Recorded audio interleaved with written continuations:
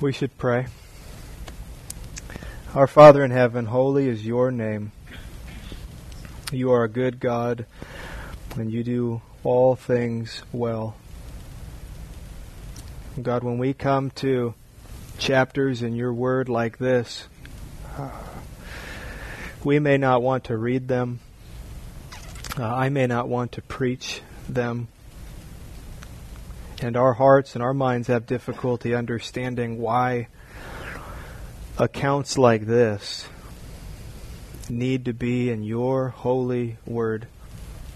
So we need a lot of grace today and a lot of help today so that we would be humble people who would be willing to admit that there's much we don't know and there's much we don't have figured out, that your ways are higher than our ways, and we ought not to just lean on our own understanding, but in all of our ways to acknowledge you and trust you.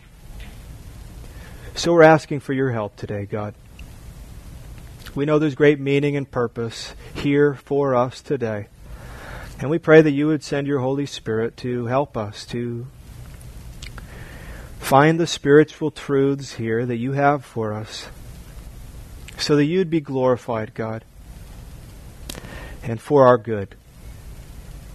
We do love you, and we do worship you today. We worship you even now in hearing from your word. We want to hear from you. God, it would be tragic if these friends just heard my words. So please make sure that doesn't happen, and that your truth and your word that is good for our souls comes through. And we pray this in Jesus' name. Amen.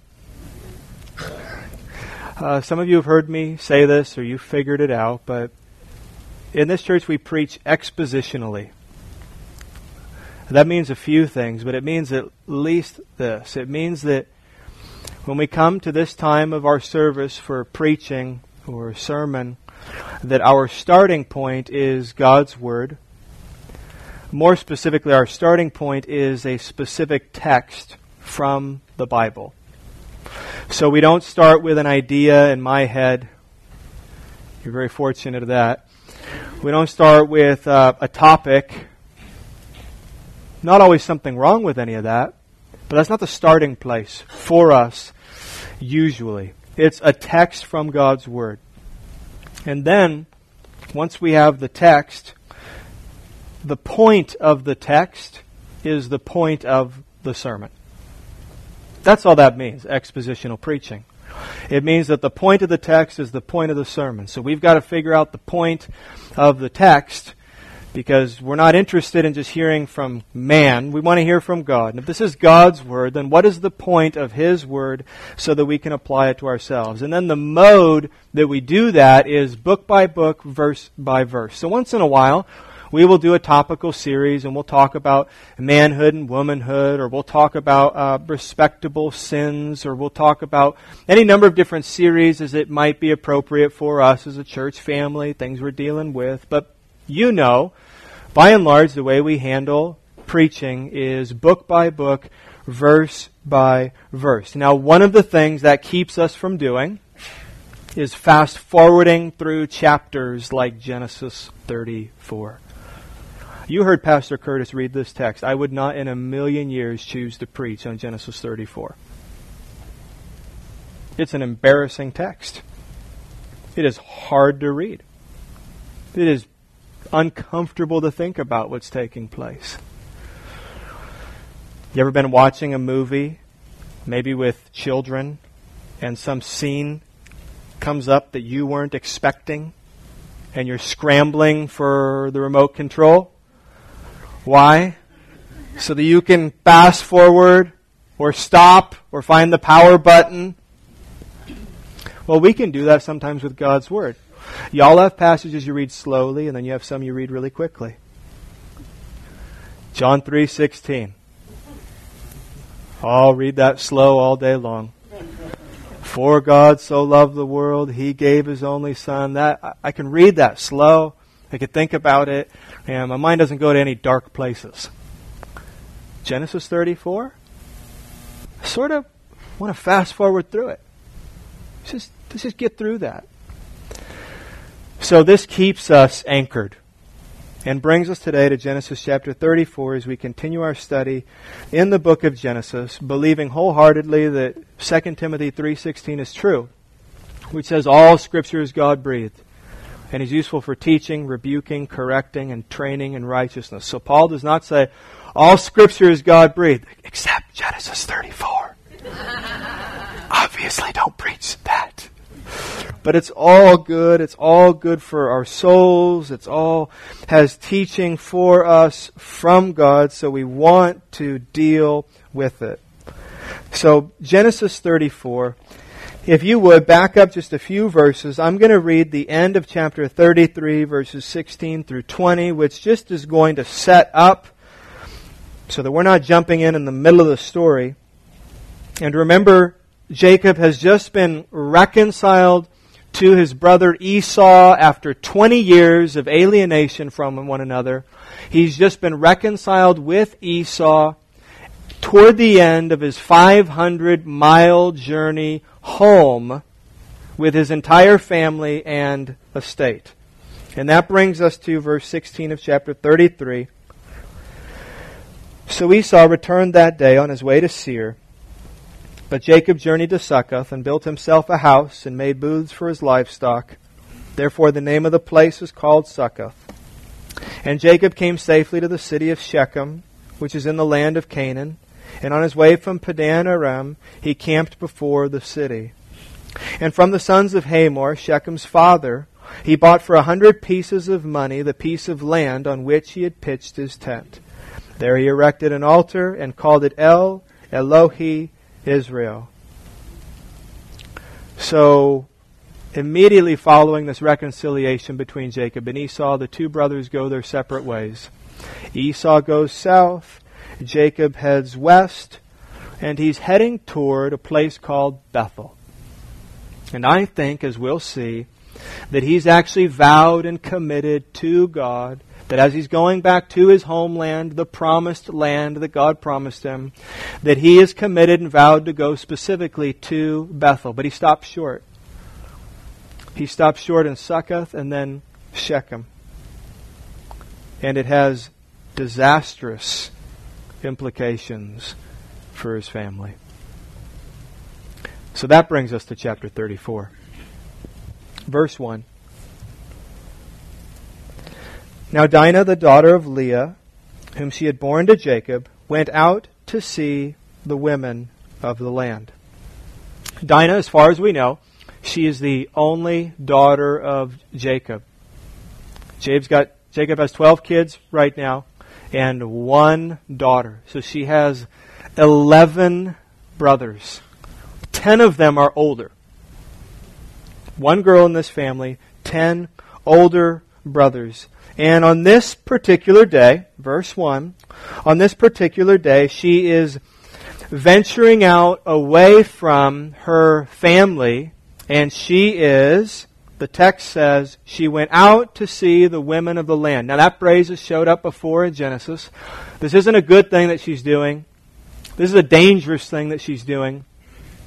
She's getting out from underneath the protection of her dad and her brothers.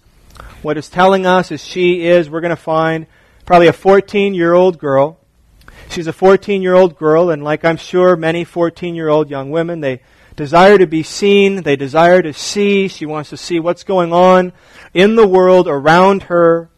She wants to have friendship. She wants to be with her peers, and so she goes out to see the women of the land. Now that means that she's going outside of her dad's family and his estate and his people, and she's venturing into territory that is inhabited by people who in this place do not know God, do not love God, do not have any care to honor God. She's venturing out into that kind of an environment and those kinds of people, and she's looking to engage with maybe some of her peers. And while she's out, something terrible happens. Verse 2. And when Shechem the son of Hamor the Hivite, the prince of the land, saw her, he seized her and lay with her and humiliated her. Shechem is the son of a locally prominent and powerful man named Hamor. We'll learn as we keep reading through chapter 34 that he has a ton of sway over the people in this city. So he's a powerful man, he's a prominent man, and Shechem is his son. And apparently Shechem, as the son of this wealthy and prominent and powerful man, thinks that he can have whatever he wants. Maybe he's used to having whatever he wants. And he sees Dinah, this lovely young woman, and he decides that he wants her, and he rapes her. There is some disagreement over the commentators over what is exactly taking place here, but the vast majority say that in fact Shechem rapes Dinah. She has no desire to go to bed with him. He does not care, and he forces himself on her to do what he perversely pleases. What is the order of his actions? Did you see it in the text? He saw her. He seized her. He lay with her. He humiliated her. Being the father now of a 2-year-old precious little girl, my absolute worst nightmare. Worst nightmare. Verse 3 and 4. And his, that's Shechem, the rapist, and his soul was drawn to Dinah, the daughter of Jacob. He loved the young woman and spoke tenderly to her. So Shechem spoke to his father Hamor, saying, "Get me this girl for my wife." So apparently, he loves her now. And now he begins to speak tenderly to her. He decides that he wants more than just a one-time thing. He actually wants a relationship with her. He'd like to marry her. Loves her. Starts talking tenderly to her. This is all quite out of order. And then he goes to his rich, prominent, and powerful dad and says to him, "Get me this girl for my wife." Now, as we read through Genesis chapter 34, for all of the points that we may find in here, I think the dominating theme that we're going to see addresses the spiritual failures of Jacob. It's really hard to read, isn't it? But we're going to read about the spiritual failures of Jacob.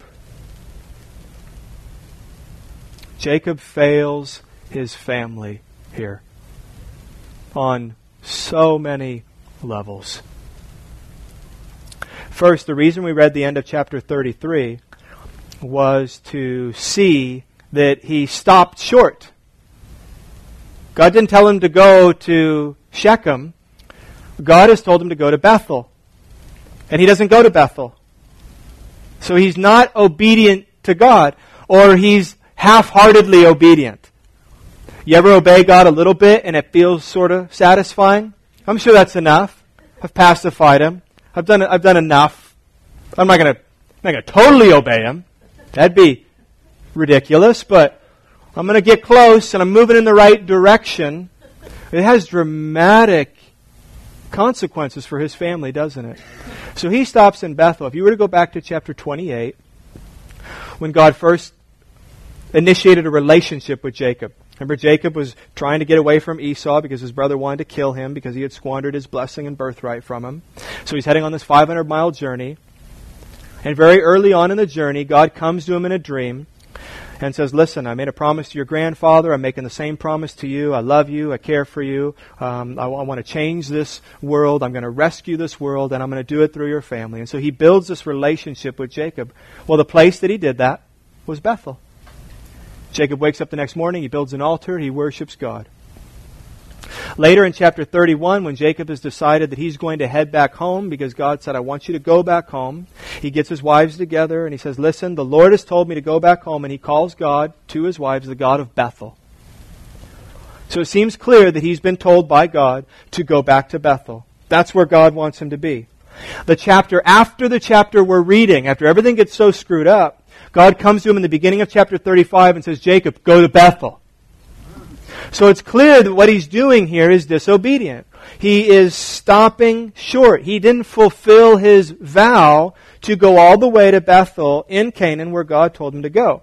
Derek Kidner said, by halting his own pilgrimage, Jacob endangered others who were more vulnerable than himself. And that's what happens. Now we can understand his decision if we look historically and geographically, because Bethel was undeveloped and Shechem was developed. And Bethel didn't have much to offer, and Shechem had a lot to offer. If you've read the book of Genesis, this is reminding you of another guy, isn't it? Remember Lot? He pitched his tent in Sodom. It was a place of great opportunity, but it was a place that was terrible for his family, and it was the ruin of his family. Well, Jacob's doing a bit of that.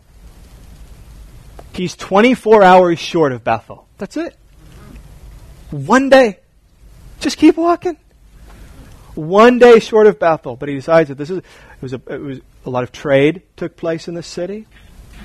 I'm sure he had a number of good reasons why this was the place to stay, but it wasn't where God told him where to go. Now there is, in brief, there's a good application for us here, and that is that many of us do take too lightly moving.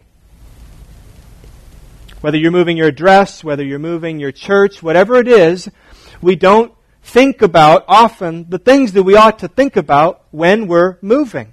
And at first it may be very clear, no, I've got to go to this place and that place, and there's typically worldly opportunity that awaits us. Now, is it wrong to consider worldly opportunity? No. But the primary thing we should consider when we move and where we move is the Lord. We should consider the Lord. Will this be good for me and the Lord? Will this be good for my family and the Lord? Is this the right place? Is this the right time? James Boyce says, I think it's correct, I like it. Home is not where the heart is. Home is where the Lord is.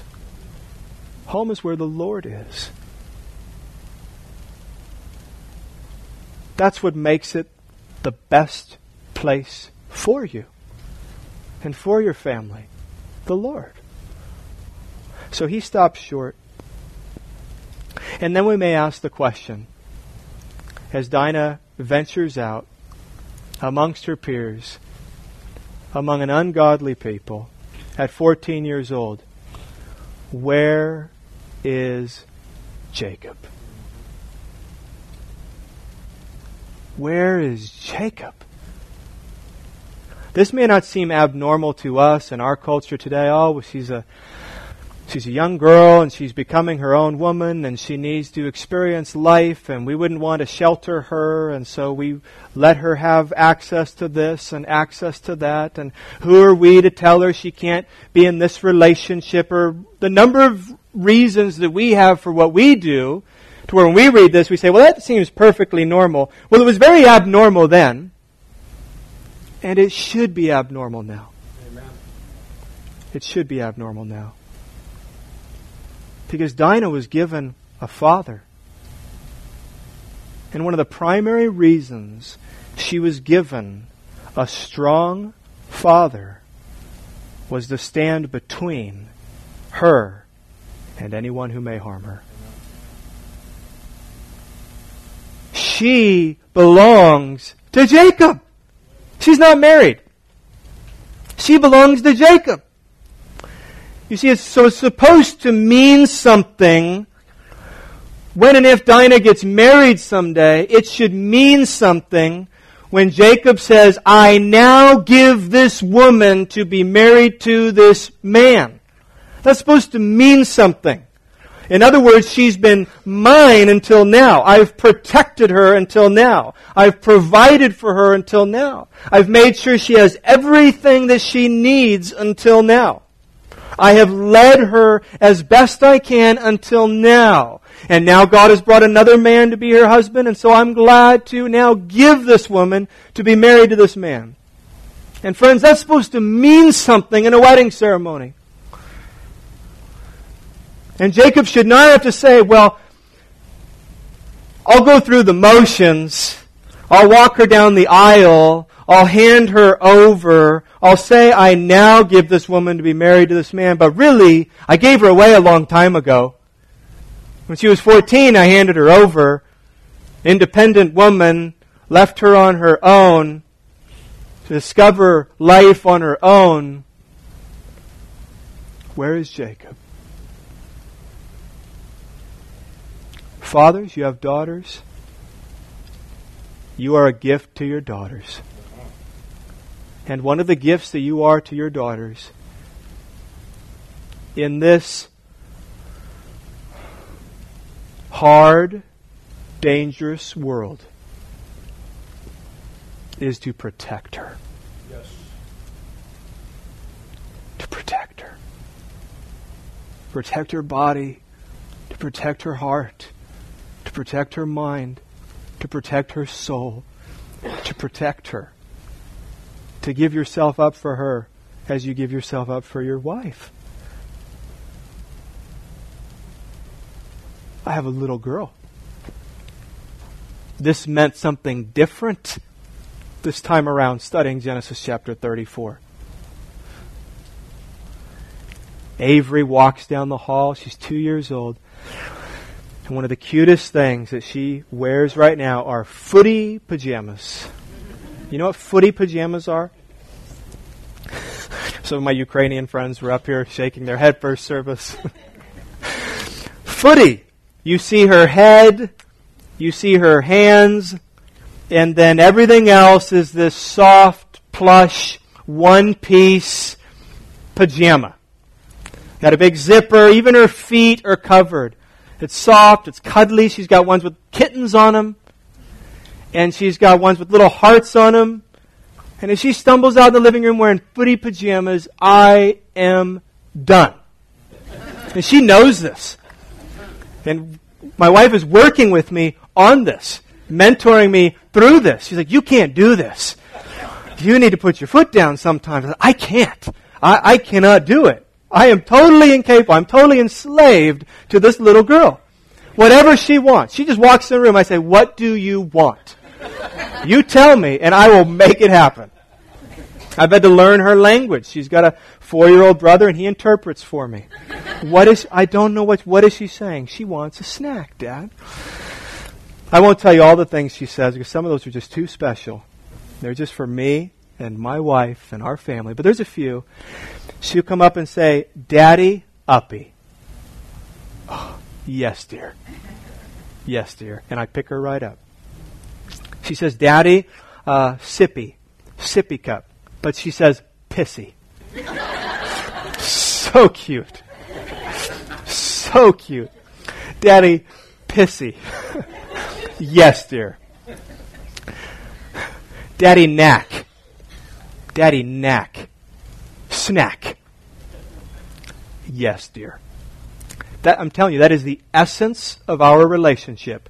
She wears footy jammies. I give her whatever she wants. That is our relationship. And as far as I'm concerned, she will always wear footy jammies.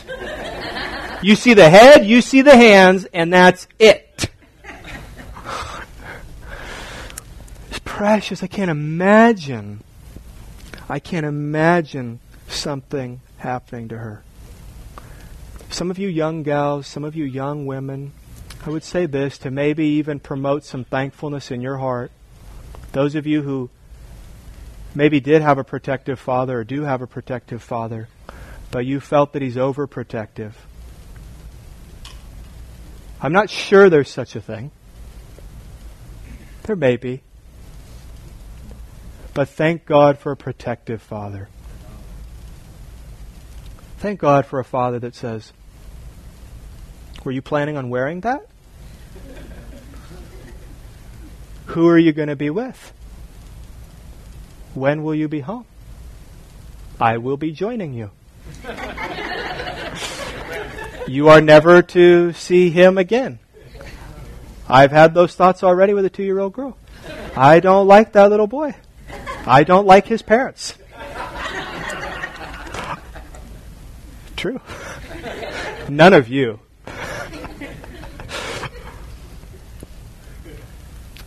One of the things that Jacob struggles with over and over again seems to be passivity. He's had his moments where you can see he's transformed and he's changed, and God, he is a work in progress for sure. And the best of men are men at best, and God is using him mightily. And you remember when he'd had enough with Laban and he finally stood up to him and said, "No, I'm out of here. You're wicked. You're wrong." But those moments for him are few and far between. He struggles with being passive. One author says that he is seldom straightforward. And we're going to see it again today. Seldom is he just straightforward. This is the deal. It's black and white. This is how it needs to be. And he's not always morally straightforward. He's not always spiritually straightforward. He's going to fall prey to that again. So let's keep reading. Verse 5. Let's read his reaction, which is, as best I can tell, passive. Now Jacob heard that he, that is Shechem, had defiled his daughter Dinah, but his sons were with his livestock in the field, so Jacob held his peace until they came. And Hamor the father of Shechem went out to Jacob to speak with him. The sons of Jacob had come in from the field as soon as they heard of it, and the men were indignant and very angry because he had done an outrageous thing in Israel by lying with Jacob's daughter, for such a thing must not be done. As I read these verses and as I tried, I just don't understand his response. I've tried to figure out, what is Jacob doing? Maybe there's some wisdom here. Why is he biting his tongue? Why is he not speaking up? Why is he... We're going to learn, as we keep reading here, that Dinah is being held captive by Shechem's family. She needs to be rescued. Why is Jacob not putting together any sort of a rescue plan? Why isn't he drawing a line in the sand? Why isn't he doing something once he has the word? Why does he just hold his peace until they came, until his sons came, until her brothers came? Why isn't he doing something now? So here's more spiritual failure on Jacob's part, surely, as he just does nothing when he gets word of what has just happened to his daughter. Remember, this man is seldom straightforward. There is a time to think, and thinking is important, and acting without thinking can be very dangerous. But there is most definitely a time not to think, and a time to act. And to stop pondering, and to stop praying, and to do something. And yet Jacob is sitting on his hands. So while he's there, Hamor comes to him, Shechem comes to him, and while they begin to meet together, the brothers show up. As soon as they got word, they dropped everything, and they run, and they say something very good. One of the only good things that is said here, when they say about Shechem, he's done an outrageous thing in Israel by lying with our sister, for such a thing must not be done. Well done, Jacob's brothers, or Jacob's sons. That is exactly right. This is unacceptable. This is an outrageous thing that has been done. They have more of a moral compass than Jacob does at this time, it would seem. They understand sexual purity. They understand what is right and what is wrong. Their consciences are clear. Jacob does not speak up, but the boys, they do speak up. There's also an understanding when they say this is an outrageous thing in Israel. There's an understanding that we are Israel. We're the people of God. We are the covenant people of God. We are in covenant with the one true living God. This cannot happen in God's kingdom. They may understand the situation better than anyone else. But as we're going to see, their reaction would indicate that maybe Jacob hasn't done a great job raising his sons either. Because there will be no restraint. There will be no self-control. It will not go well. So let's begin this dialogue here between all of them. The first one to talk is Hamor. Hamor is Shechem's father, Shechem, the one who has raped Jacob's daughter. This should be a tense meeting. But Hamor spoke with them, saying, and he says basically four things. First, the soul of my son Shechem longs for your daughter. Really? That's some audacity, isn't it? My son is in love with your daughter. Really? He has a really strange way of showing his affection for my daughter. That's one thing that could be said, right? My son loves your daughter. Secondly, he says, please give her to him to be his wife. Then he says, make marriage with us. Give your daughters to us and take our daughters for yourselves. And then finally, fourthly, in verse 10, you shall dwell with us and the land shall be open to you. Dwell and trade in it and get property in it. So he makes two proposals. Did you hear it? The first proposal is, hey, let's get our kids to marry each other. Okay? Shechem, Dinah. I know they got off to a bad start. Would you give your daughter to be married to my son? But then he also proposes, let's marry our two communities. Let's unite. Become more powerful. We have more resources. There's more now who are eligible for marriage. We can grow this family. So he proposes marriage between Dinah and Shechem, but then he also proposes a marriage between these two cities or these two families or these two communities, these two peoples. And then Shechem speaks up. Now listen to what Shechem says. Shechem is the rapist in this story. He is the one who has violated Dinah. And now hear his words in verses 11 and 12. To the father and brothers of Dinah. Let me find favor in your eyes. And whatever you say to me, I will give.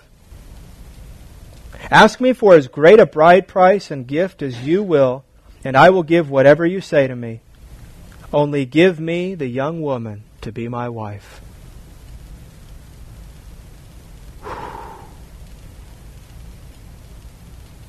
I wonder if you heard what I heard. He just made an offer to purchase the 14-year-old girl he raped. Can we strike a deal?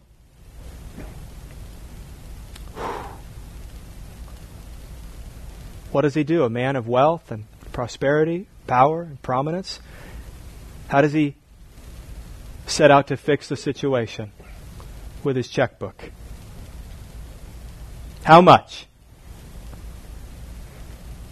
What is missing from what he has said or what his father has said? There is no confession. There is no apology. There is no personal responsibility. None of that. Can we make a deal? How much is she worth to you? Let me write a check. Tell me whatever you want, There's lots of money in this bank. I will write this check for whatever number you like. It is blank. And then in exchange, you give me Dinah. Now this reminds us of what we heard read and will read, the very last verse of this chapter, when her brothers say, should we let her be treated like a prostitute? What are her brothers thinking, at least right now? Do you think our sister is for sale? Do you think she's a prostitute? Do you think you can write a check and this will all just go away? So they respond back. But these boys are like their daddy. Jacob's name means deceiver.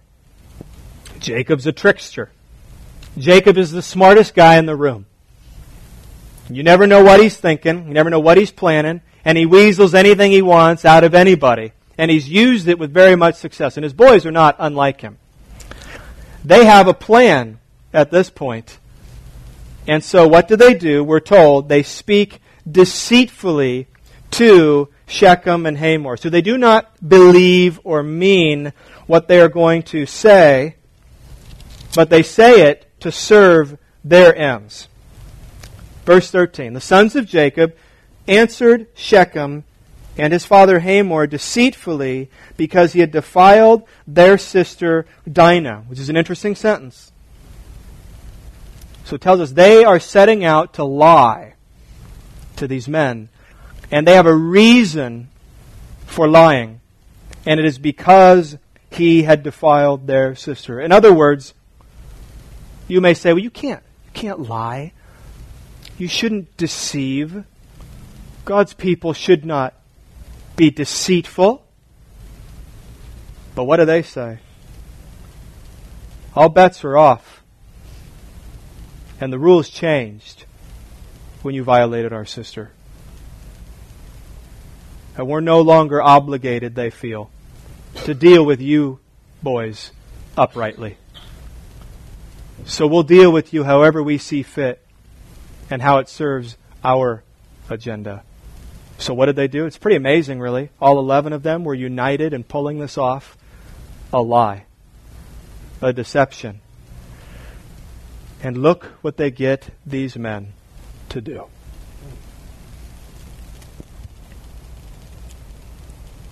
They said to them, verse 14, we cannot do this thing to give our sister to one who is uncircumcised, for that would be a disgrace to us. Only on this condition will we agree with you, that you will become as we are by every male among you being circumcised. Then we will give our daughters to you, and we will take your daughters to ourselves. We will dwell with you and become one people. So he says, he repeats Hamor's words back to him. Okay, we'll go for it. Only one condition. All of you, you two, and all the men in your city, every one of you needs to be circumcised. We are the covenant people of God. This is the sign of our covenant. And in order for us to intermingle and intermarry with you, you need to become part of this covenant family of God and take on the sign of the covenant. You must be circumcised. Verse 17. But if you will not listen to us and be circumcised, then we will take our daughter and we will be gone. They sound very accommodating, don't they? Hey, listen, here's the deal. I know this is a pretty big deal, but here's a big deal. All of you get circumcised. And if you do, we'll go for your proposal. But if you don't, no big deal. That's what they say. But if you don't, no big deal. We'll just take Dinah and we'll go our own way. This could not be further from the truth. This could not be further from the truth. They have motive. They have an agenda.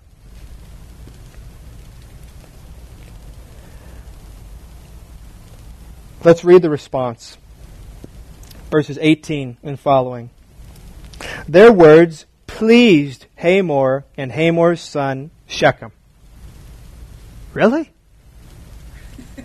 Pleased? And the young man, Shechem, and the young man did not delay to do the thing because he delighted in Jacob's daughter. Right away.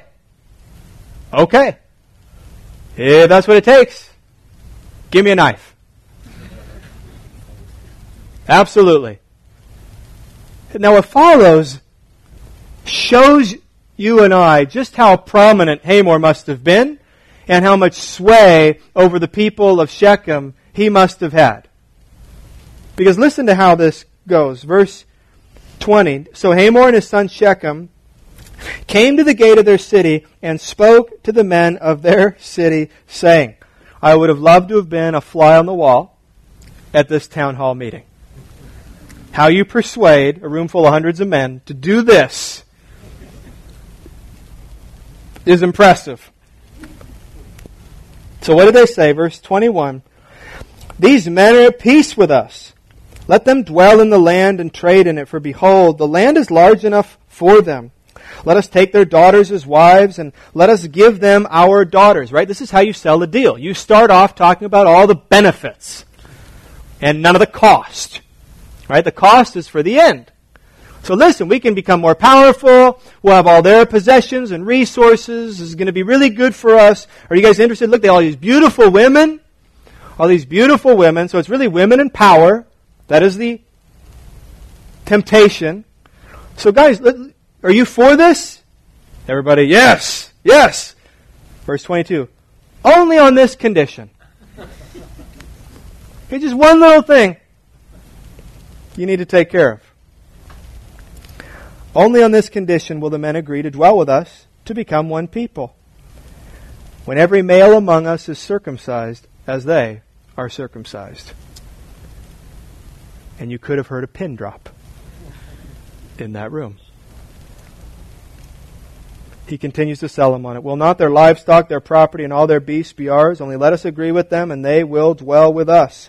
And all who went out of the gate of his city listened to Hamor and his son Shechem, and every male was circumcised, all who went out of the gate of his city.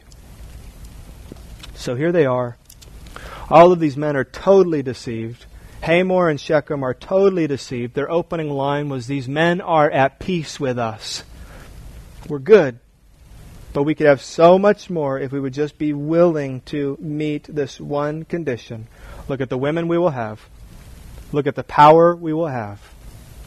And so all of the men say, okay. And now in the verses following, the plan of Dinah's brothers is unveiled. Why did they want all these men to be circumcised? On the third day, when they were sore, two of the sons of Jacob, Simeon and Levi, Dinah's brothers, took their swords and came against the city while it felt secure and killed all the males. They killed Hamor and his son Shechem with the sword and took Dinah out of Shechem's house and went away. The sons of Jacob came upon the slain and plundered the city because they had defiled their sister. So what was the plan? The plan was to render all the men of the city helpless. So they couldn't put up a fight. So they waited for 3 days until the pain may have been most intense and most debilitating. And then two young men, Simeon and Levi, armed, came into the city and killed every single man. And pronounced, this is what happens if you violate our sister. Now there is a heart there and a desire there that is good, that is noble. It says, you can't do this. There must be justice. We're not going to stand by and watch this unfold. However, while the rape of Dinah was totally and completely inexcusable, this punishment simply does not fit the crime. Shechem isn't even the only one punished here. It is every man in the city. This is just unbridled wrath and anger. No restraint. No self-control. The punishment does not fit the crime. It was murder. They murdered all these men. And then took all of the women and all of the children to be their own wives and be their own children, and all their possessions to be their own possessions. Also, inexcusable actions on the part of Simeon and Levi. Verse 28, they took their flocks and their herds, their donkeys, and whatever was in the city and in the field, all their wealth, all their little ones and their wives, all that was in the houses, they captured and they plundered. All the brothers deceive, all the brothers plunder the city, but Simeon and Levi are singled out here as the ones who do the slaughtering. Incidentally, Simeon and Levi are Dinah's oldest brothers. And they are also sons of Leah. So while she had 11 brothers, these were surely the two brothers who were closest to her and felt the greatest sense of responsibility for her as her oldest brothers. Jacob, at the end of his life, in chapter 49, will reflect back on Simeon and Levi. He says this in verses 5 through 7. Simeon and Levi are brothers. Weapons of violence are their swords. Let my soul come not into their counsel. O my glory, be not joined to their company. For in their anger they killed men, and in their willfulness they hamstrung oxen. Cursed be their anger, for it is fierce, and their wrath, for it is cruel. I will divide them in Jacob, and scatter them in Israel. And finally, verses 30 and 31. It's interesting, isn't it? We finally hear from Jacob. And again, I was troubled by what I heard. What he says is true, but it doesn't seem like the most important thing that would be coming out of his mouth. Then Jacob said to Simeon and Levi, you have brought trouble on me by making me stink to the inhabitants of the land, the Canaanites and the Perizzites. My numbers are few, and if they gather themselves against me and attack me, I shall be destroyed, both I and my household. But they said, should he treat our sister like a prostitute? Which I think was a case of the son rebuking the father well. Well, Dad, what did you expect us to do? You hear that in their response? Were we just supposed to sit back, sit on our hands, and watch this unfold? What if they were going to treat someone else this way? Were we supposed to sweep that under the carpet, Dad? When we came into town, you weren't doing anything. You were just sitting in your room in the quiet, waiting for us. Like you wanted us to take matters into our own hands. Well, we've taken matters into our own hands. Shall we allow our sister to be treated like a prostitute? Dad, she is not a prostitute. Now what Jacob says is true. And he's probably not just being selfish. You've put me at danger, but you've put your entire family at danger. You've put all of us in harm's way by acting this way. True statement. Foolish thing Simeon and Levi did. Heart behind it, commendable. The means, wicked. Sinful, not right. And it's brought great trouble on the whole family. It's put everyone in harm's way. But Jacob, what about the offense to God?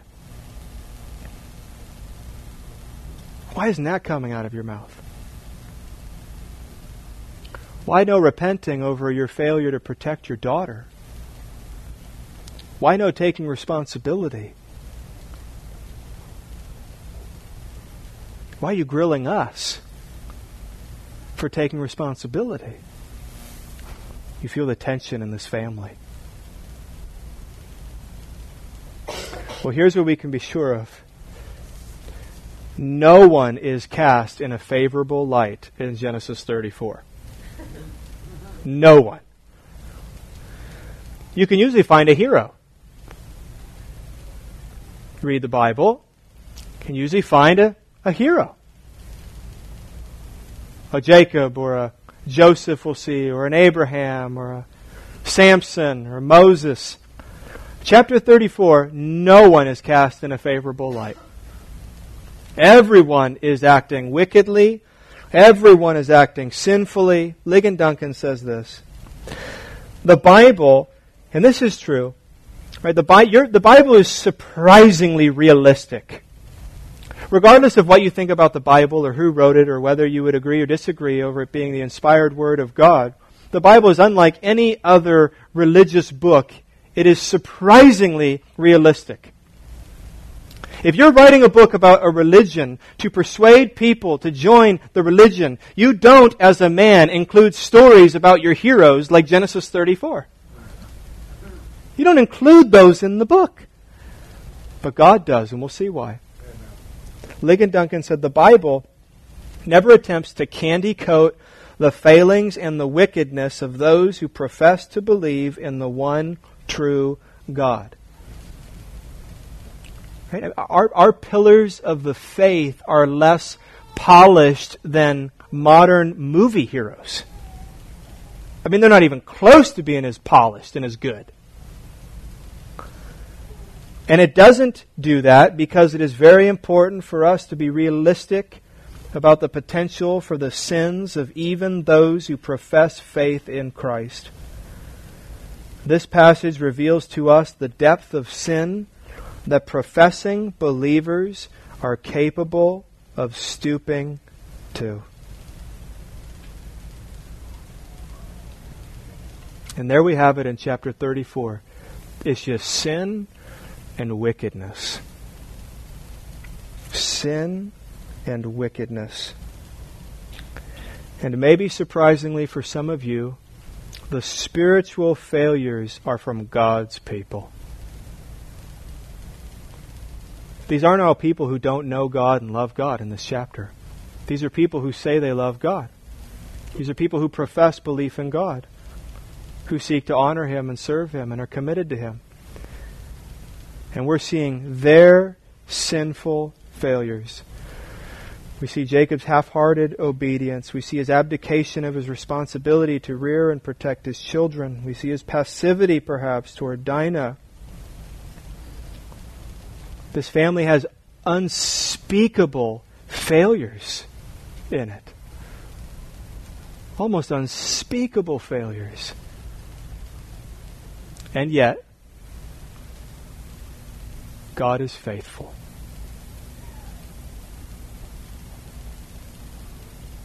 Because the second thing chapter 34 is about, if it's first about the spiritual failures of God's people, secondly, it is about the remarkable faithfulness of God.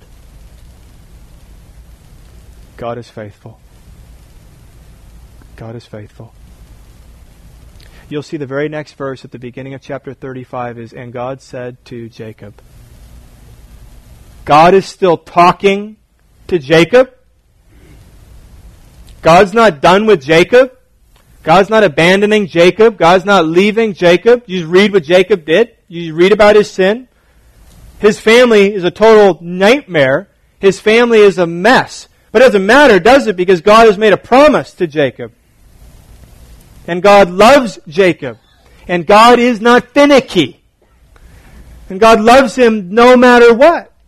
And no matter what he does, and no matter where he's been, no matter what his family looks like, no matter how victorious he is in the Christian life, no matter what, God is faithful. What I said I'm going to do, Jacob, I said I love you, and I'm going to care for you, and so I love you, and I care for you.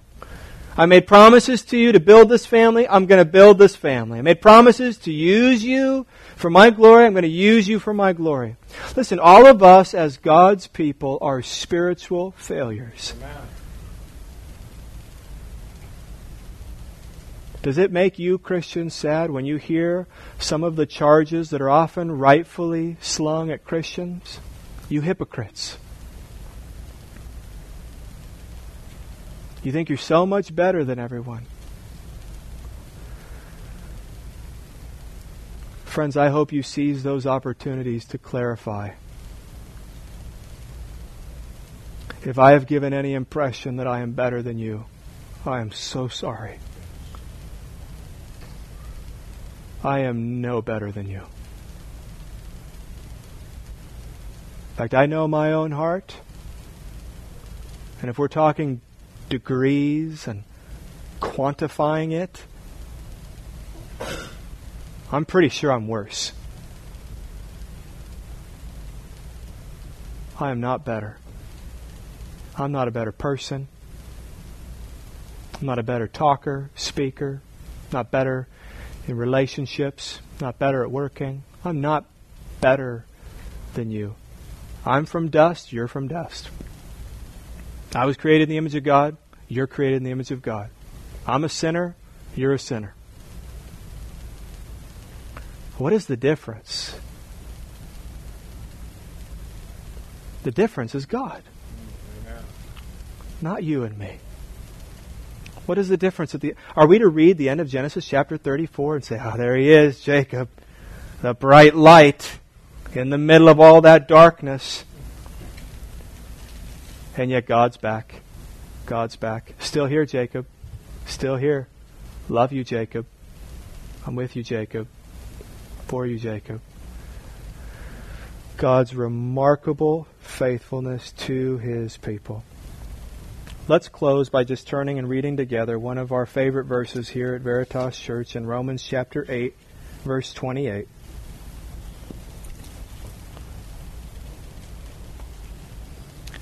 Romans chapter 8, verse 28.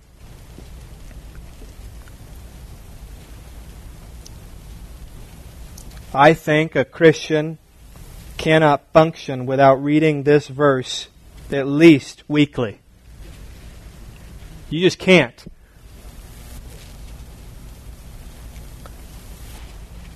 And as I read Genesis 34, and as I'm aware of my failures and my cowardice, my abdication, my hesitancy to be morally straightforward when I should be, to be spiritually straightforward when I should be, I see Jacob's sins in me. So I've got nothing good in me to turn to. I rely fully on the faithfulness of God. I know who I am, God, and I need you. So when you look at the circumstances in your life and the issues in your life and the concerns in your life, this tells you something, this verse doesn't, about every single one of them. And we know that for those who love God, so the first thing you have to do is figure out whether or not you're in this verse. Because this verse now is for those of you who love God. Not bumper sticker love for God. Not like, well, everybody loves God. But do you know God?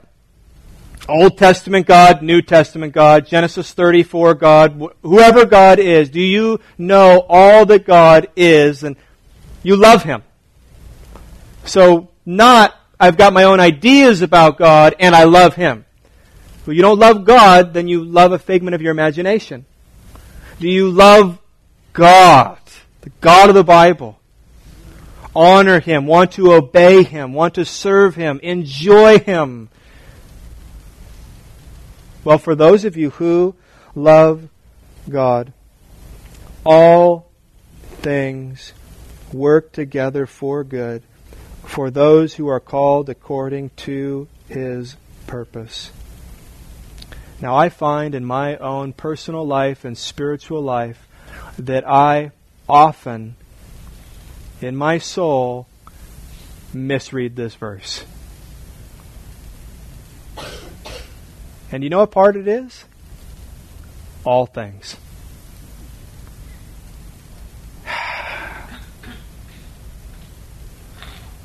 All things? All things work together for my good? All things. That means that everything in your life, everything pleasant, everything painful, that means that everything is being used and twisted by God to bring Him glory and you and I good.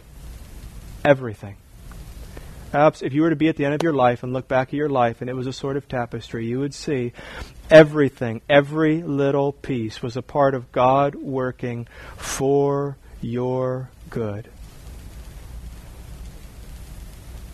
And the danger is that we don't believe that, and we succumb to these circumstances in life and to these situations, and we forget that God really is faithful, and we just give up. And so we need verses like this, we need chapters like this to remind us of the remarkable faithfulness of God, so that we can mean it when we sing lines like we do from Amazing Grace. What do we sing? Because I want you to be able to mean it. Through many dangers, toils, and snares, I have already come. How? 'Tis grace has brought me through. And grace will lead me home. Let's pray. Father in heaven, it seems like every sermon just skims the surface of who you are. And so make us a people who can't wait to learn more and can't wait to hear more. God, we find the more we know of you, the more we love you. God, we live in a world, as you know, where there are so many misconceptions of who you are. There's so many lies. There's so much false words regarding who you are and what you expect from us. And we have muddy understandings of who you are, God. So help us to sift through all of that, to come to your book, your Bible, that you inspired men to write about you, because you wanted to reveal yourself to us. And may we understand you there. God, and I know that as we read your word and study your word, that it will be clear who your people are. Because some will hear these words and it will stink, and it will be unappealing, and it will be foolish. And others will hear this truth about you, and it'll sound so sweet. It will make sense. It will feel right. It will be helpful. And they will find love for you born in their heart. We love you, God, so much, and pray this in Jesus' name. Amen.